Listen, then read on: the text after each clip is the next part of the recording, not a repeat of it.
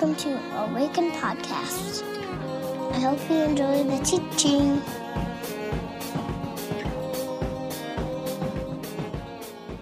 Alrighty, friends, good morning. Hi, nice to see you all. My name's Micah. Welcome to Awaken if you are new. Couple things before we jump in here that I want to just quickly announce. One, we've got, I heard over 30 Awaken folks between West 7th and Awaken East running the marathon this morning for Team World Vision, which is way cool. You should all know that Trevor, our student ministry leader, he's gunning for my time. He wanted to beat me. I'm currently, at this point, I just got a live update. I don't know if you got, this app is awesome. It's like watching Uber cars, like following the marathon race. He's at 13.1 miles, and his average minute speed here, friends, average mile is 7:43. That will be very, very close to beating my time. So he would be the fastest pastor in the Twin Cities. So this is big. I don't even want to preach this sermon. I just want to watch the little app, watch him running. But it's pretty cool that we've got so many folks out there doing that. So that's really, really good.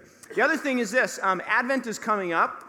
It begins in November, last Sunday in November. And we do a series every year called the Advent Art Series. So if you've been around Awaken and you know about this, I'm looking for artists and writers. We'll have one artist and one writer each Sunday in Advent to produce and create something related to themes around Advent.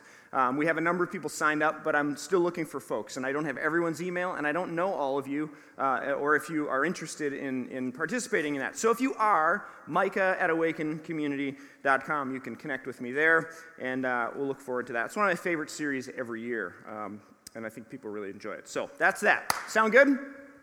Okay, if you have your Bibles, turn to Exodus chapter 3. We're in a series called Eat This Book.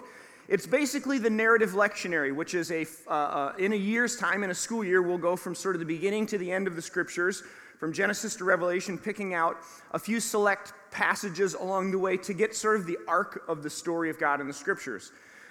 This will keep us in touch with the church calendar, if you're familiar with that. It begins in Advent, it goes on through Christmastide and Epiphany and Lent and Holy Week and Pentecost and some of those things. So it keeps us kind of connected to the season in the church calendar, which is really cool.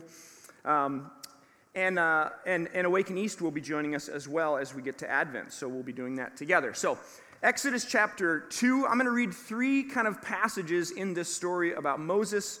So if you have your Bible, stand if you can. We'll begin in chapter 2, verse 23, where we read this. During that long period, the king of Egypt died. The Israelites groaned in their slavery and cried out, and their cry for help because of their slavery went up to God. God heard their groaning, and he remembered his covenant with Abraham, with Isaac, and with Jacob. And so God looked on the Israelites and was concerned about them. Chapter 3, verse 1. Now Moses was tending the flock of Jethro, his father-in-law, the priest of Midian, and he led the flock to the far side of the wilderness and came to Horeb, the mountain of God.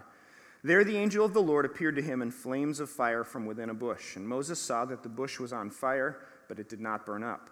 So Moses thought, I will go over and see this strange sight, why the bush does not burn up. When the Lord saw that he had gone over to look, he called to him from within the bush, Moses, Moses. And Moses said, Here I am. Do not come any closer, God said. Take off your sandals, for the place where you are standing is holy ground. And then he said, I am the God of your father, the God of Abraham, the God of Isaac, and the God of Jacob. And at this, Moses hid his face because he was afraid to look at God. The Lord said, I have indeed seen the misery of my people in Egypt, and I have heard them crying out because of their slave drivers. I am concerned about their suffering, and so I came down to rescue them from the hand of the Egyptians and bring them up out of that land into a good and spacious land, a land flowing with milk and honey, the home of the Canaanites, the Hittites, the Amorites, the Perizzites, the Hivites, and the Jebusites. Now the cry of the Israelites has reached me, and I have seen the way the Egyptians are oppressing them. So now go, I am sending you to Pharaoh to bring my people, the Israelites, out of Egypt. But Moses said to God, Who am I that I should go to Pharaoh and bring the Israelites out of Egypt? And God said, I will be with you. This will be a sign to you that it is I who have sent you. When you have brought the people out of Egypt, you will worship God on this mountain. And Moses said to God, Suppose I go and I say to them, The God of your fathers sent me to you, and they ask, What is his name? What shall I tell them? And God said to Moses, I am who I am. This is what you are to say to the Israelites, I am has sent you. And starting in chapter 4, Moses answered, what if they do not believe me or listen to me and say, the Lord did not appear to you? And the Lord said to him, what is in your hand? A staff, he replied. And the Lord said, throw it on the ground. Moses threw it on the ground, and it became a snake, and he ran from it. And the Lord said to him, reach out your hand and take it by the tail. So Moses reached out and took hold of the snake, and it turned back into a staff in his hand.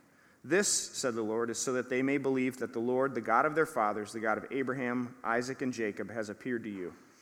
Then the Lord said, put your hand inside your cloak. And so Moses put his hand into his cloak, and when he took it out, the skin was leprous. It had become as white as snow.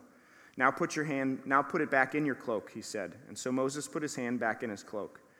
When he took it out, it was restored like the rest of his flesh. And the Lord said, if they do not believe you or pay attention to the first sign, they may believe the second. But if they do not believe these two signs or listen to you, take some water from the Nile and pour it on the dry ground. The water you take from the river will become blood on the ground. And Moses said to the Lord, pardon your servant. I have never been eloquent, neither in the past nor since you have spoken to your servant. I am slow of speech and tongue. And the Lord said to him, who gave human beings their mouths? Who makes them deaf or mute? Who gives them sight or makes them blind? Is it not I, the Lord? Pray with me, if you will. God, this morning, as we gather and we hear this story, which is familiar to many of us, I pray that it would be new and fresh. I pray that as we gather as your church, that by your Spirit you would be present and near, that you would speak words of encouragement and hope, life to us about who you are and who we are and what you've called us to be. I pray in the strong name of Christ. And all God's people said, amen. You may be seated. So we read three kind of separate parts of this story, and in this series so far, we've looked at, we started in the beginning in Genesis 1, and we looked at this idea of God, in the beginning God created, that as much as people say about God and the nature of God, not many people stop there, which is the first thing we hear about the nature of God. In the beginning, God created, that God is a creative force, a creative being, and we're made in the image of this God. So the question we asked is, what are you making? Our lives are a series of interactions of creativity, where we respond to something wasn't and then it was, or it wasn't and now it is. This is our life, and so the question is, what are you making? Last week we looked at the story of Jacob, who flees from his brother. He steals his birthright and then leaves, and he finds himself, has a dream, and he wakes up, and he sees that God is in this place, and he was not aware of it. This morning we're going to look at this passage, a familiar one, a famous one, where Moses is encountered by God at a burning bush. And there are these kind of three parts to this story, and I've preached actually three different messages on each one of these, but never sort of woven them together like I want to do today. And I have to be honest with you, this last week has been, somebody asked me earlier, they said, how's the last week been? And I said, well, I'm here. It was one of those weeks, a difficult one on a number of levels. There's a lot going on below the waterline of my life, so to speak. And sometimes you read a passage of Scripture and you come to it, and then sometimes a passage of Scripture sort of comes to you and it finds you and reads you. And that has been the case for this one. This passage has kind of been working on me this week. And so I want to offer a few observations about the text and about my experience this past week in hopes that it would be an encouragement to you. So let's begin with this first part at the end of chapter 2 and a little bit of the backstory. If you are not familiar with this, Joseph is sold into slavery by his brothers. There was a great musical, The Technicolor Dreamcoat. You've probably heard about this. He's sold into slavery by his brothers. He ends up in Egypt, and then there's a famine in the land, and so his father and all of his brothers and his family make their way to Egypt and actually find refuge in Joseph and in Egypt. The book of Exodus opens, and it has basically all of Joseph's family and his father dying, and a whole new generation of people, and a Pharaoh that knows not Joseph, the text says. They become great in number, which means they have lots of children, and they become slaves in Egypt. Moses is born, and he flees Egypt because he kills an Egyptian. He marries the daughter of the priest of Midian. He has a son, and he becomes a shepherd. And then we find ourselves at the end of chapter 2, where we get verses 23 and 20 through 25, the first part that we read. And arguably, one of the more important moments in Scripture, because I would argue that the character, part of the character and the nature of God is revealed in chapter 23 or chapter 2 at the end there, right before we get to the beginning of the Exodus story. Now, actually, a lot of people believe that the Bible kind of begins with the Exodus, that Genesis is really like a prologue or a preliminary sort of commentary, but the work of God, the action of God, the redemptive movement of God begins with the story of the Exodus. And so at this hinge point where we have the Israelites in Egypt being oppressed and enslaved, and then the call of Moses, we get this brief little bit at the end of chapter 2, where we learn a lot about who God is. So if you would, I'd love for you to just amuse me or participate, go along with me if you will. And I'm going to ask you to close your eyes and participate in this little activity with me. So if you're comfortable with that, just go ahead and close your eyes. If you would, take a couple of deep breaths. And I would love for you to engage your imagination. So I want you to try to access images, pictures, visualize your response to this question that I'm going to ask. And I want you to access your past, whatever experience you've had or heard on this subject, both good and bad, and respond to this one question. The question is this: what do you think God is like?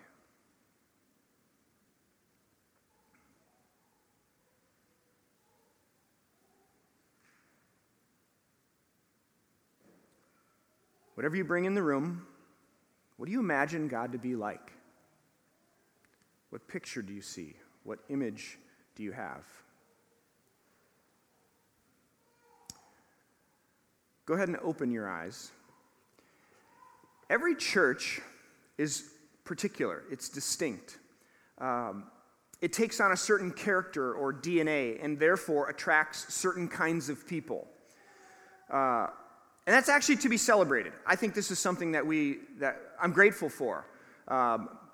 This is why so many of you, when I meet you at Discover Awaken or some other Awaken-related activity, you tell me things like, we looked for a church for a month, 2 months, 6 months, 12 months. We couldn't find a church, and then finally when we came here, something clicked. Many of you say we felt like we came home.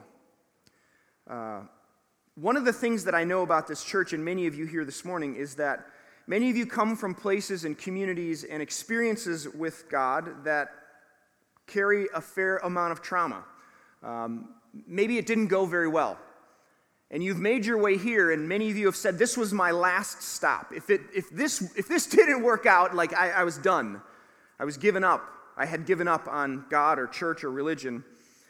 And yet here you are. Some of you are just kind of hanging on by a thread. Some of you are here because your spouse is here. And actually, I'm fine with that. I'm okay with that. I'm glad for that. I actually celebrate that this community has figured out a way to hold the tension that's in the room of questions or doubt or wonderings or unbelief or making your way back to belief or supporting someone that you love because spiritual community and faith is important to them. That takes a lot of maturity. And I'm actually really glad for it. Now, why do I say this? In the story of the Exodus, before Moses, and when Moses finds himself at the burning bush, it begins with the writer telling us something very important about God. So whatever ideas or beliefs or pictures or images you bring into the room this morning, whether they're good or bad, if they're less than beautiful, what if God is like this?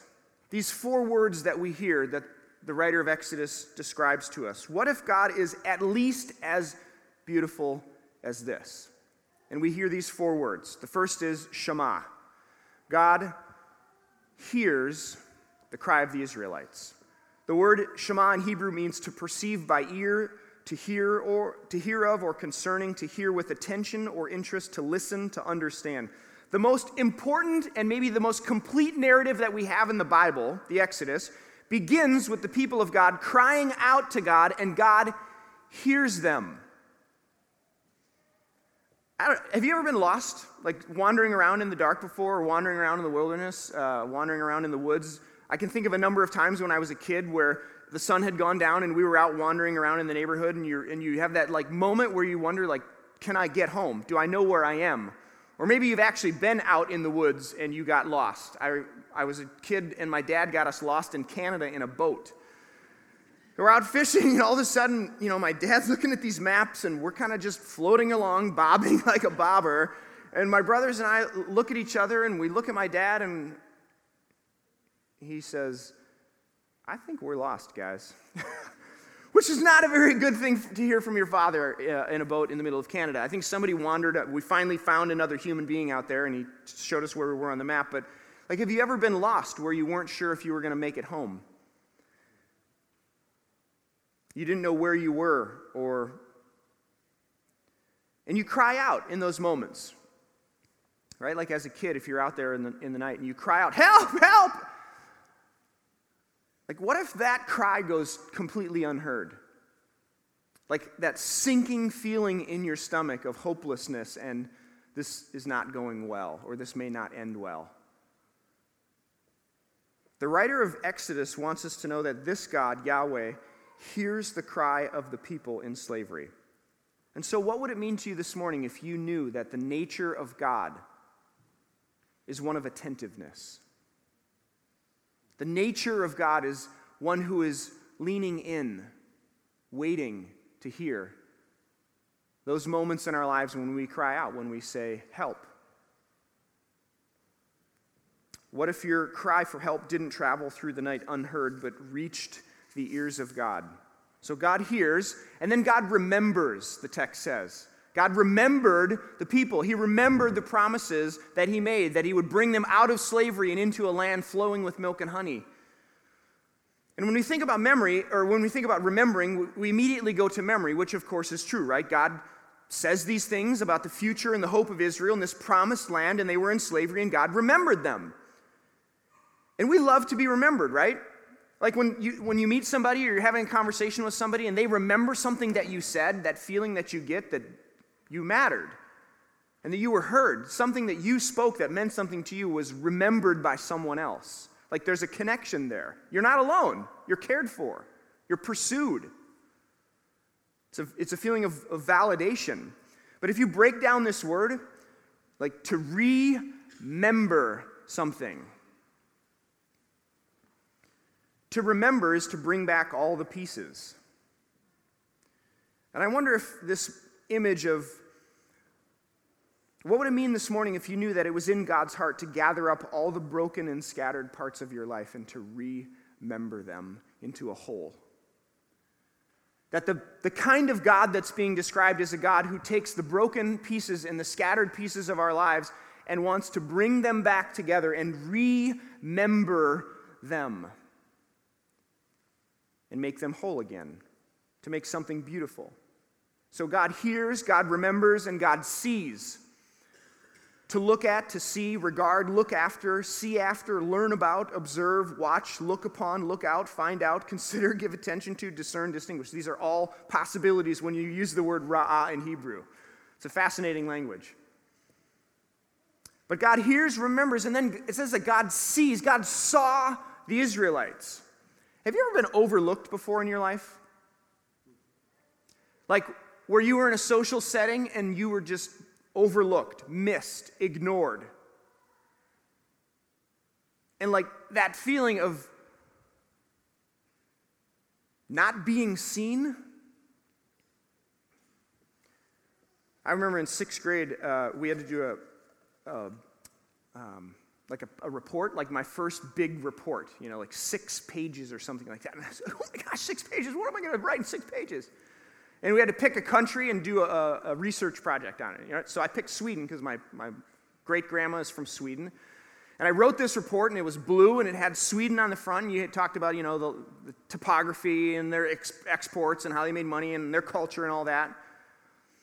And then a bunch of kids in my 6th grade class decided that they would steal my report and hide it.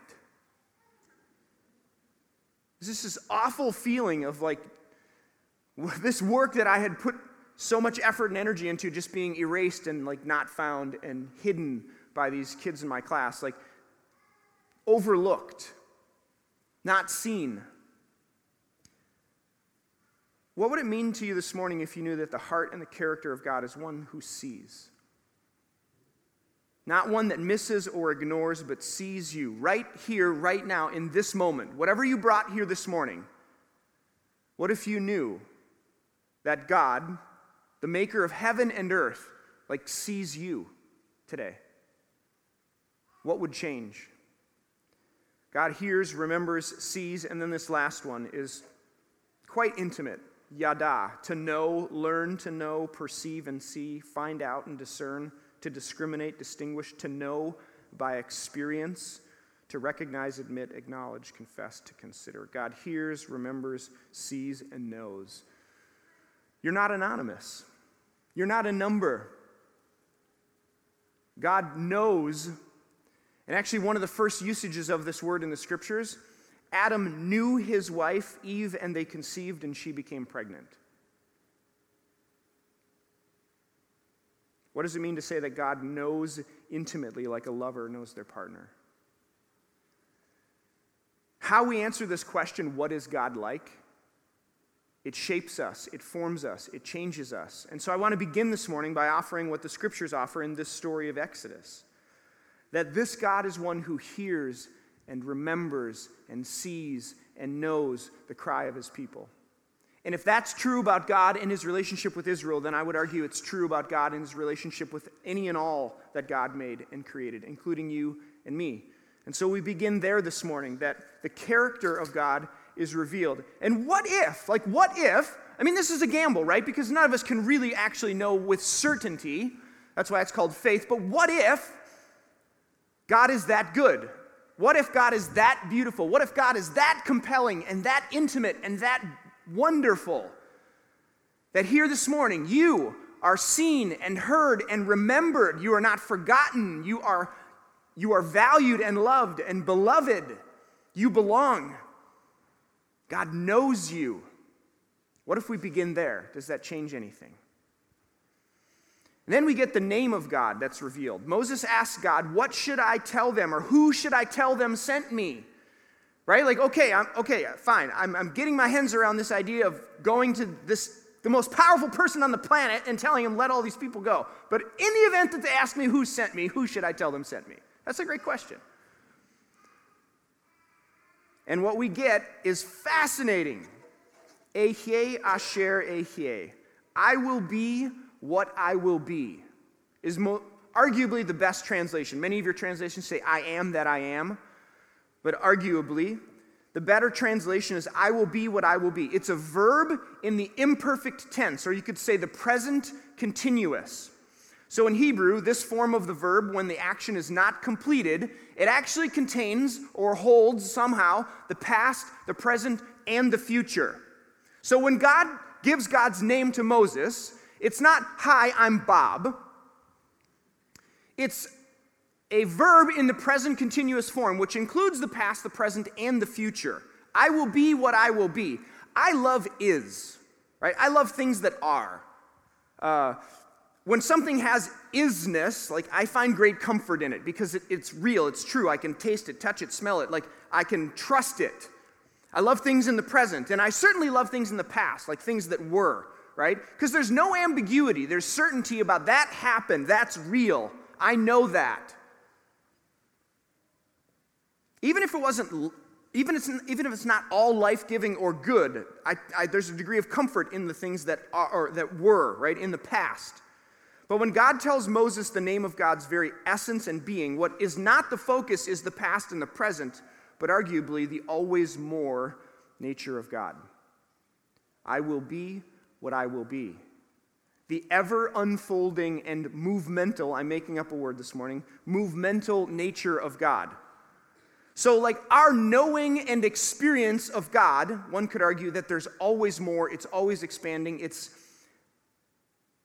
growing. What does it mean to say that our knowing of God includes the present and the past, but is focused on pointing us towards and always inviting us into the infinite relational possibility that is the knowledge and experience of God? Maybe this is why there's to be no graven images of God, because you can't capture movement and future and possibility. Maybe this is why Peter wants to build a house on the Mount of Transfiguration when Jesus and Elijah and Moses show up, because we want to capture what is so that we know it. Maybe this is why Jesus says to Mary, "Woman, don't hold on to me." Because while I will be what I will be, there's always more, and you're being invited into it. And so while it includes the past and now, you can't get stuck, you can't stop, you have to keep going. You haven't arrived, there's always more. So I have a spiritual director that I've been seeing lately, and I went and saw this person this last week, and I'm really... a really beautiful relationship is budding and forming with my spiritual director. And we were talking about, I have this very keen sense that I'm 40 now, and like there is a season in front of me that I feel God inviting me into, and I don't know what it will require, and I don't know what it looks like, and there's this sort of unknown quality to it. And what I want to do is go back. What I want to do is hang on to all of these ways in which I've related to God. And actually, when I do this imaginative prayer thing, which I kind of invited you to, there's a place that I go to and where I meet with God. And I had this really scary moment where, like, what if God is inviting me beyond that? What if there's a new place in my mind where I would go and meet with God? And honestly, I just started weeping. Because I love what is and what was. And I take great comfort in relating to God in this particular way. And in this moment this week, and as this passage worked on me, I will be what I will be. Which, this is who God is. This is what God is inviting us into. This is the ever-unfolding, infinite relational possibility that is God. And so wherever you stand now in your knowledge and experience of God, one could argue that there's always more. It's always deeper. It's further and into the mystery in the nature of God. Which I don't know about you, but if I'm being totally honest, is a little scary and a little unnerving and a little alarming. It's like, can't we just, I'd like to just settle here for a bit. You know what I mean? Like, I feel like I've got some things figured out and I've learned a few things and I'm good. Like, let's just call it good. We'll settle. Saddle, saddle, saddle. One could argue that that's the beginning of dying. When you settle and you're like, nope, we're good. Living is moving. Being alive is what unfolds and what is in front of you. That's life. And this is the tension. Who should I say sent me? And God says, I will be what I will be. And this is the invitation to relate to experience, to move with, to enter into this God, who's not in graven images, who's not in windows, who's not in altars, who's not in worship songs or religious forms, but is present and moving and alive. Let me close this morning by looking at a number of responses that we see in this story from Moses. So we see the beautiful, this unbelievable, breathtaking picture of who God is, that God is one who sees and hears and remembers and knows us, and God says, I will be what I will be. Come on, I'm inviting you, let's go. And it is always moving, always moving. And Moses' responses, who am I? Right? One of his first responses, who am I that you should send me? Which is a question of doubt about one's capacity and power. And it actually goes all the way back to the beginning of the story when the serpent says to Adam and Eve, did God really say? Who am I is a question of doubt. Moses says, who am I that I should go to Pharaoh? Can't you find someone more powerful, someone more influential, more capable than little old me? Who am I? Another response Moses gives is, what if? Like, what if, fill in the blank, right? Moses rebuts God's invitation to go get the people with a question about the uncertainty of the future, what may or may not happen. What if they don't listen, or what if they don't believe me? How many things in your life have not happened because of what if?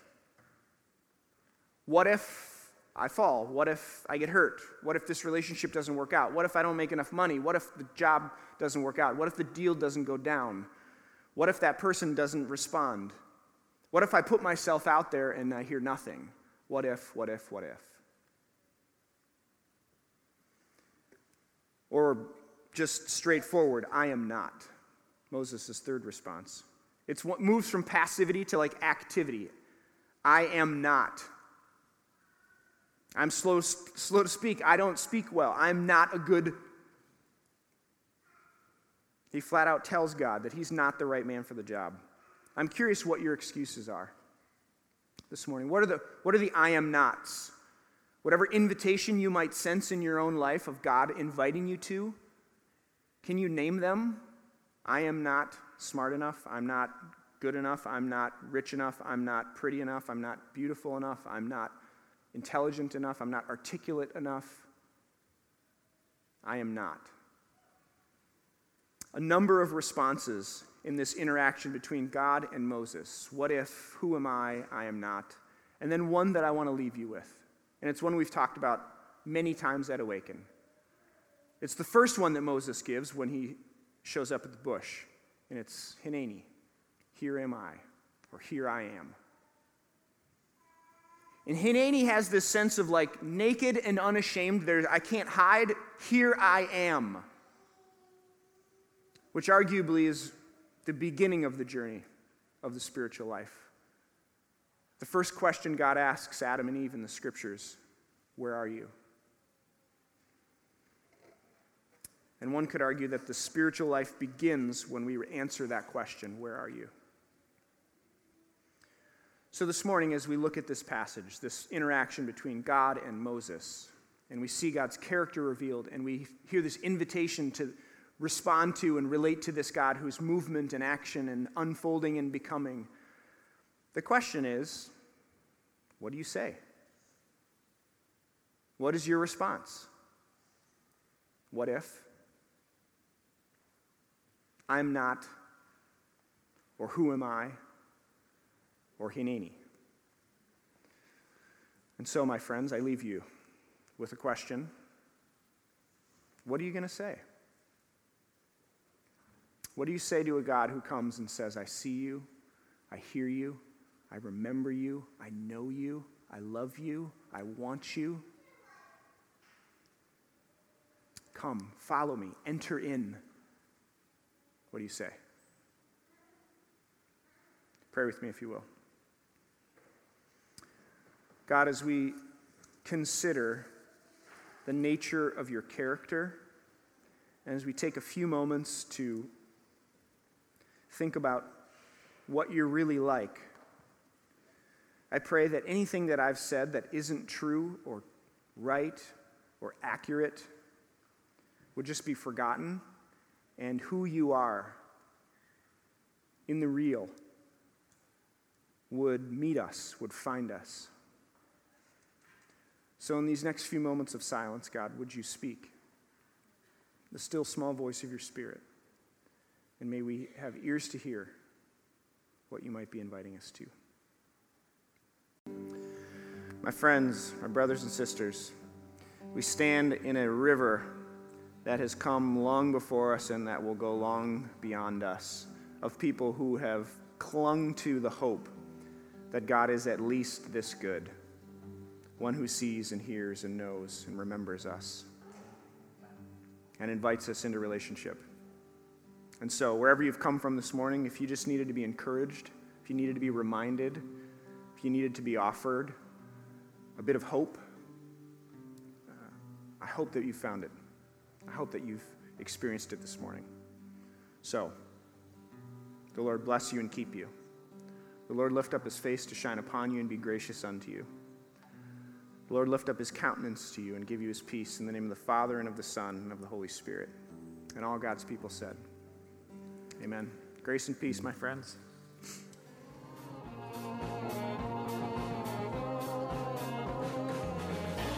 Find us online at www.awakencommunity.com or on Facebook at www.facebook.com/Awaken Community. or on Twitter, Playmaking Community. See you next time.